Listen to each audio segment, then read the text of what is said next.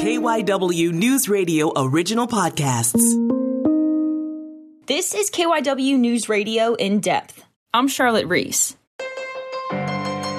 We've been living and working in a pandemic for more than a year, and a lot of people are just now feeling burnout creeping up on them. Whether it's anxiety, depression, motivation, or focus problems, I think most people have experienced these things to one extent or another. But after a year of separation and that work-life balance thing being messed up and dealing with incredible loss the whole time, this feels different. So I wanted to find out if burnout right now is any more alarming than the normal kind. What kind of things can we do to work through it? And are our brains resilient enough to recover after all this is over? Dr. Jacqueline Barker is an assistant professor in the Department of Pharmacology and Physiology at Drexel University College of Medicine. Today, I want to talk about burnout. And I think a lot of people have been dealing with this over the last year. Mainly, I'm thinking healthcare workers, people who kind of had this whole pandemic started right under their nose. People who, and even family members who have to now educate kids from home, who are now teachers. And it's been a full year of this. And I think the burnout is maybe getting serious or worse in some cases. So to start, can you just explain what it means to be burnt out and what the brain is actually doing during that time? Sure. Yeah. So when we evolved, right, we evolved to respond to stressors acutely. Our ancestors were hunted by animals, right? And so you have this biological response to stress that in acute circumstances is good. It helps you do something. You can fight or flight, right? This classic idea we think of. But when this happens over and over, instead of our brains having this transient acute response that allows us to run away or fight back, we shift to this, what we call allostasis or other stasis. And our brains develop this new set point where we adapt to this state of chronic stress in some ways. And this can change a lot of different components of our brain. And some of the structures in the brain that we think of as being really heavily impacted are structures that are involved in things like cognitive control or executive function and our ability to regulate our behavior, like the prefrontal cortex. And then other structures that are associated with things like learning and memory, like the hippocampus, for example. And so we have this sort of continuous onslaught of this stress response that's causing these adaptations that are in theory helping us to cope, but can kind of move our set points and change the way that our brain's functioning over time. I think almost everyone has dealt with burnout in their life, but this year has been especially different for, as I mentioned, different careers, pharmacists, grocery store workers, the list goes on and on. Is there a point that this burnout can kind of turn to trauma or PTSD? What's that kind of timeline now for maybe some people? Yeah, so when we think about things that can accumulate that cause burnout, in particular, one of the things that really can drive the development of burnout is the loss of control, right? And so some of those professions you described, and in this context, right, in the context of a pandemic where on a day-to-day basis, right? If you're a grocery worker who doesn't have a lot of PTO, you don't have the ability to call in sick or to protect yourself, you don't have a lot of agency in this setting. And that loss of control can make a lot of difference in creating an elevated risk for burnout. And so for people that are in those positions, frontline workers, people with high responsibility but low agency jobs, potentially, you really are at elevated risk there. When we think about trauma, we often think about these acute events, right? And so now what we have in a pandemic, especially for people who maybe they have sick family members, maybe they've lost someone, maybe they're a healthcare worker who is, done how many intubations in a week, which is really different than normal. You now have this acute stress built on a background of accumulating and layering chronic stress. And so neither of these are good. And so you have this sort of combinatorial effect. And what we're seeing is that both this elevated chronic stress and history of protracted chronic stress is driving risk for things like depression. And then you're an elevated risk for these acute stressors to drive other neuropsychiatric challenges as well, heightened anxiety, increased risk for things like PTSD in certain populations. And so, and one of the things that the CDC has been looking at in relationship to this is not just increase in experiencing these symptoms, which is going up across the country right now. People are reporting more depressive and more anxiety-related symptoms, but they're also not receiving access to care in the same way. And so this is another area where the pandemic has sort of added to this burden and added to this burnout because people don't have access to their primary care providers in the same way. People who maybe aren't as tech savvy aren't able to connect to some of these remote care, telehealth settings that people have. Sort of the resources, the communities that we've built that can provide support are inaccessible as well.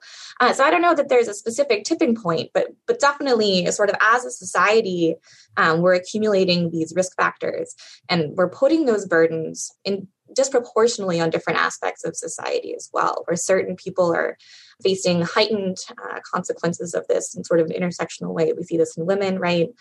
We see this with job loss, where Black and brown women have borne actually the majority of job loss in a long-term way. And so really we're creating disproportionate burden for aspects of society for these risk factors. And I like that you brought up about how the anxiety and depression levels have been going up. I read that this week, and I can't help but think, so many people are, either realizing they have anxiety issues or realizing that maybe they were more depressed than, they had previously thought. Do you think these feelings are going to stick around? Like, how resilient do you think the brain's going to be now that things are slowly, getting back to somewhat normal? Yeah, so I think there's hope, first of all, right? The brain is more flexible than I think we'd like to give it credit for. Our brain's very plastic, right? And so at any given moment, our brain's responding to cues in the environment, right? My voice, right? Something's happening there. And so I do think that, with return to engagement and return to, perhaps hopefully a lower stress environment, that we'll see some hope. Sort of on a related level, I guess, one of the things I'm hopeful of is that we as sort of a society have recognized some of these challenges, right? We've recognized that sick days save lives.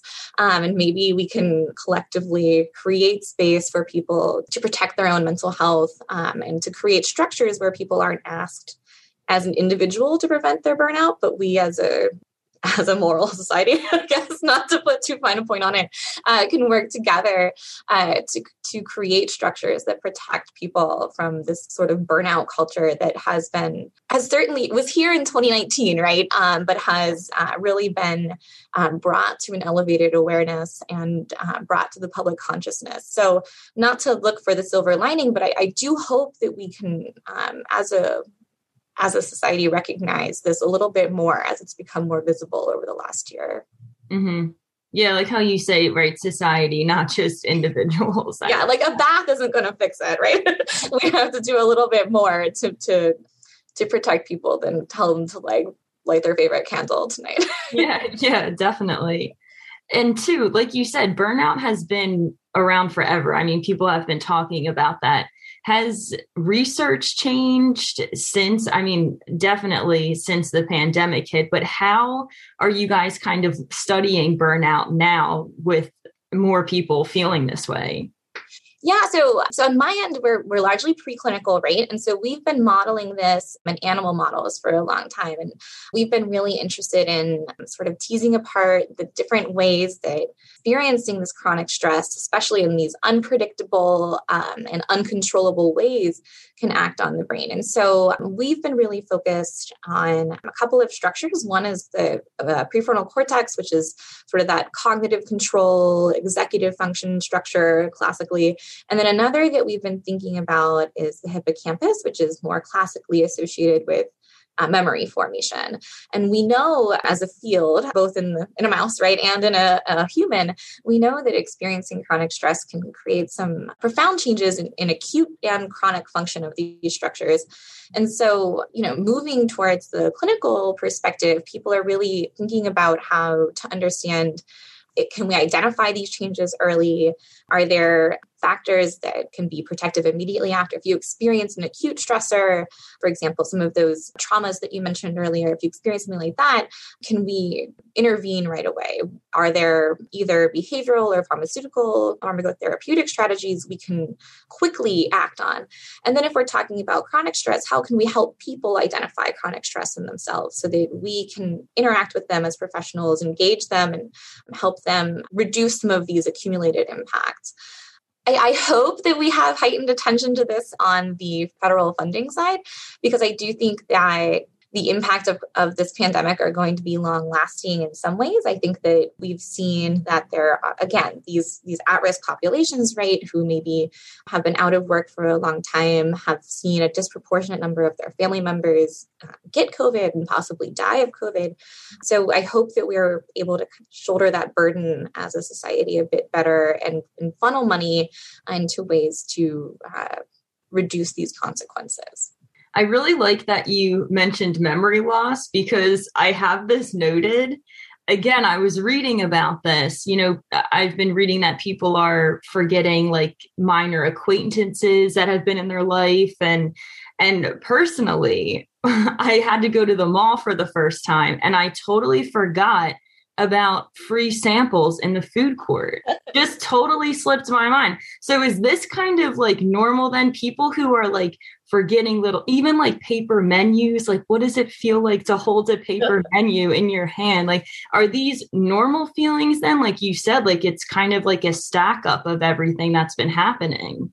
Yeah. So some of this I think is stress related, and some of it I think is just the reality of how we encode memories, right? So our days have become a lot more monotonous, or maybe mine have. I don't know. Maybe you still have an engaging day to day, but mine has become much more monotonous.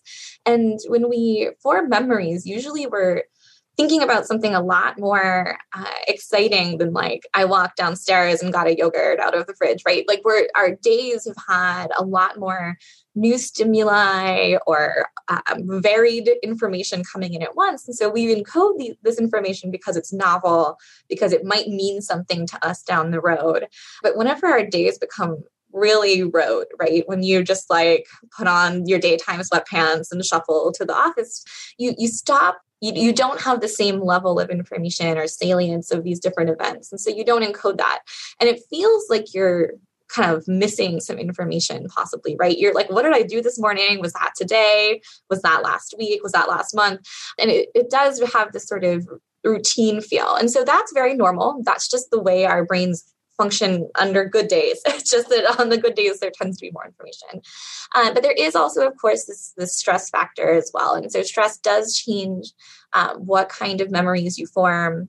It does sort of bias how we perform behaviors that we used to perform, right? Like you're mentioning going to the mall. I kind of like forgot how to go to work, right? Like when I was first starting to come back to the office, socks were a thing that I didn't remember. Like I was like, oh my God, there's all these extra clothes I need to put on.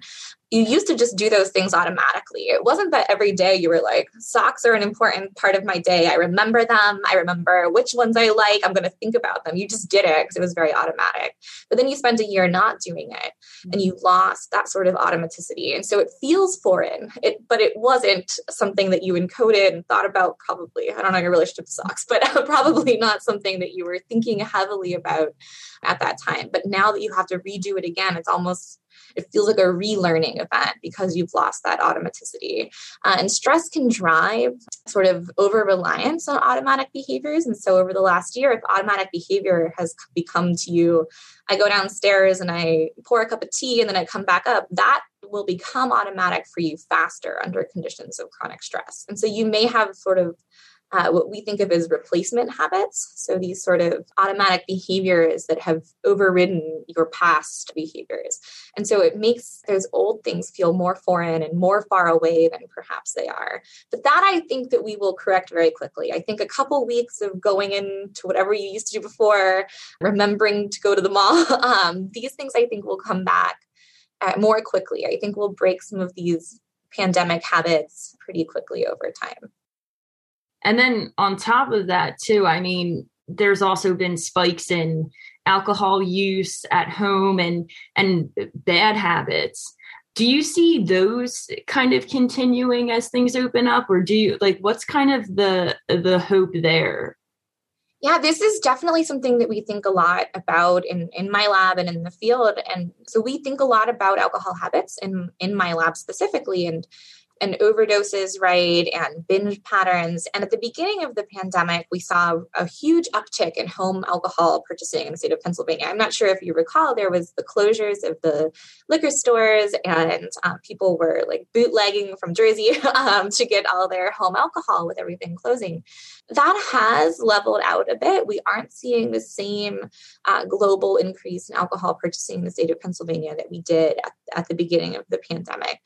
But definitely we are seeing increased home drug and alcohol use. I definitely have concerns about this because these habits can be long lasting, right? So a repeated history of drug and alcohol use can drive subsequent drug and alcohol use, both through the general effects of alcohol on the brain and how we learn about drugs and alcohol. And so I think that there will need to be some resources provided to people to reevaluate their relationships with drug and alcohol. It is difficult to make those changes under acute and chronic stress, and it makes it harder to self-regulate. It makes it harder to reduce consumption. And so it's a heavy load for people that are wanting to break those relationships with drugs and alcohol right now. I will say I know that the National Institute that funds alcohol research is very aware of these changes in consumption, and we're very motivated to tackle some of these questions. There are special calls for grants for people who want to understand sort of alcohol in the time of COVID, both changes in drinking patterns for people without COVID, how people who had COVID might experience alcohol seeking and alcohol use differently. So we're working on it, but I don't have answers yet there. Along that line, there's so non-alcohol. So for opiate use, there has been a serious uptick in overdoses during the pandemic as well. And part of this is isolation, right? So for opiates, having someone nearby who can help administer anti-overdose medications if you do overdose is really important. So this is something that I actually encourage anyone to get trained. You can become a person who is trained to administer Narcan. Pennsylvania has what's called a standing order, where anyone can get a prescription for Narcan at any pharmacy. And so you can very easily be a person who can save a life during this overdose crisis as well. This burnout, like how we began talking about, it's a really big umbrella for a lot of things that are happening right now. Are there, and you mentioned a few just right now with the Narcan, but are there any tips, even when it comes to people who maybe are just finally feeling burnt out, a whole year later, or are just, now feeling like, I have a little bit of anxiety or something like that? Like, how do people feel better? What can people do if they're starting to feel this way? Late pandemic burnout, if you will. Yeah. So if they are, I think being self-reflective and recognizing burnout is really important. So even if you don't think you are experiencing burnout, I would encourage people to take time and reflect on how their relationship to their work has changed, how their relationship to their boundaries has changed, right? With many of us working at home, it feels a little bit like you live at work rather than work from home. And so evaluate how you set space between your work and your life, right? Do you take a walk at the end of your workday? Do you put your devices down? These sorts of things can help reinforce those boundaries that many of us used to take for granted when we would get in the car or walk home at the end of the day. So that's a step that I think is really important for people. For people who maybe are having a harder time, I also would encourage people to reach out. A lot of healthcare providers are doing virtual counseling and telehealth appointments at low or no cost. And a lot of workplace groups are providing this through, so Drexel, for example, has an employee assistance program.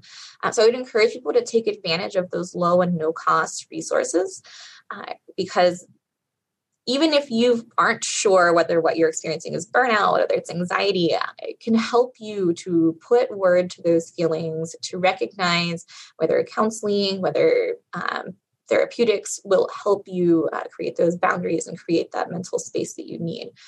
Of course, there's always like little things, right? Exercise is always a good idea. Not drinking alcohol daily is a good idea.